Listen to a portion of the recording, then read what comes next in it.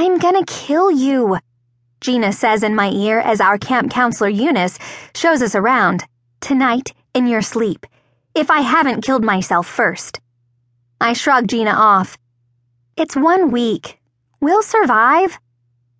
Secretly, though, I'm dying inside. Nothing I've read or seen on TV ever suggested that U.S. summer camp looks like this. It's just a huddle of old whitewashed buildings with scabby black shingles and shutters, and the fallen remains of a barn. Our dorm used to be the old farmhouse. Wind blows through it every which way, rattling popped open windows and doors. Each room has its own doorstop, a rock, painted brown, topped with a painted white cross. Who goes to the trouble to paint a rock brown? Isn't that their regular color? Someone, perhaps the same person, has painted the bedsteads light blue. They are covered in quilts that are cold to the touch and give off an aroma of tar. It's our first big morning at Bethany Mennonite Bible Camp, and Gina Cahill and I might be doomed. The other girls wear prayer coverings big as soup bowls. They skin their hair back from their face. They wear their sleeves to the elbows, their skirts past the knees. Under their skirts, they wear sneakers. Gina and I have on Dr. Scholl's sandals and candies. We wear wraparound skirts with rainbow or handkerchief prints. We've brought bathing suits too, but too bad for us. There's no pool at this camp, just a noisy brown creek, and we're not allowed to get in. It would make our skirts wet, Eunice says, like that matters. What we have instead are Red Rover and a kind of field hockey played with kickballs and foam-covered mallets and afternoon hayrides through some Mennonite farmer's bean patch. Gina rolls her eyes at me, behind Eunice's back. I'm gonna kill you. Americans talk this way all the time. It sounds different in Spanish.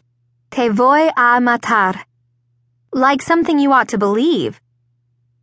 Back at our house in Boone, Gina has her own record player and a whole stack of albums. The Bee Gees, Sean Cassidy, Bette Midler singing The Rose. Songs that were new to me 6 months ago, so I memorized every verse and read the liner notes too. At my house, all we've got are my mother's marimba and my dad's guitar, which neither one's touched since we moved here, and a beat-up piano that came with the rent. Some days my mother uncovers the keys, but then she just sits there and cries. Gina's parents let us drink tab and watch late-night TV until we are dizzy with it. That's not good for you, Penny, my own parents say when I stumble home red-eyed, singing Rod Stewart. But they never stop me from going back. My parents are worked up about being Mennos again, now that we live in the States. They want me to be Mennonite too.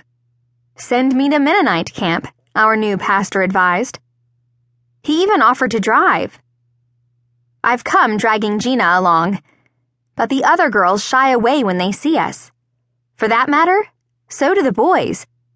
The boys' hair makes them look nervous, short on the sides and scraped back with water so their pink scalps shine through. They wear black or navy blue chino pants because jeans, Eunice says, are proud clothes. What's wrong with proud, Eunice? I ask as she walks us to morning chapel. God is happier, Eunice says, when we're humble. I've never thought of God as having feelings like mine. That he can be glad or bummed out.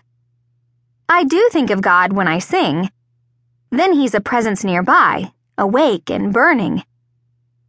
Pride goes before a fall, Eunice says. That's news to me, Gina says, pinching my arm. The camp chapel is narrow and long, with small dusty windows up under the eaves.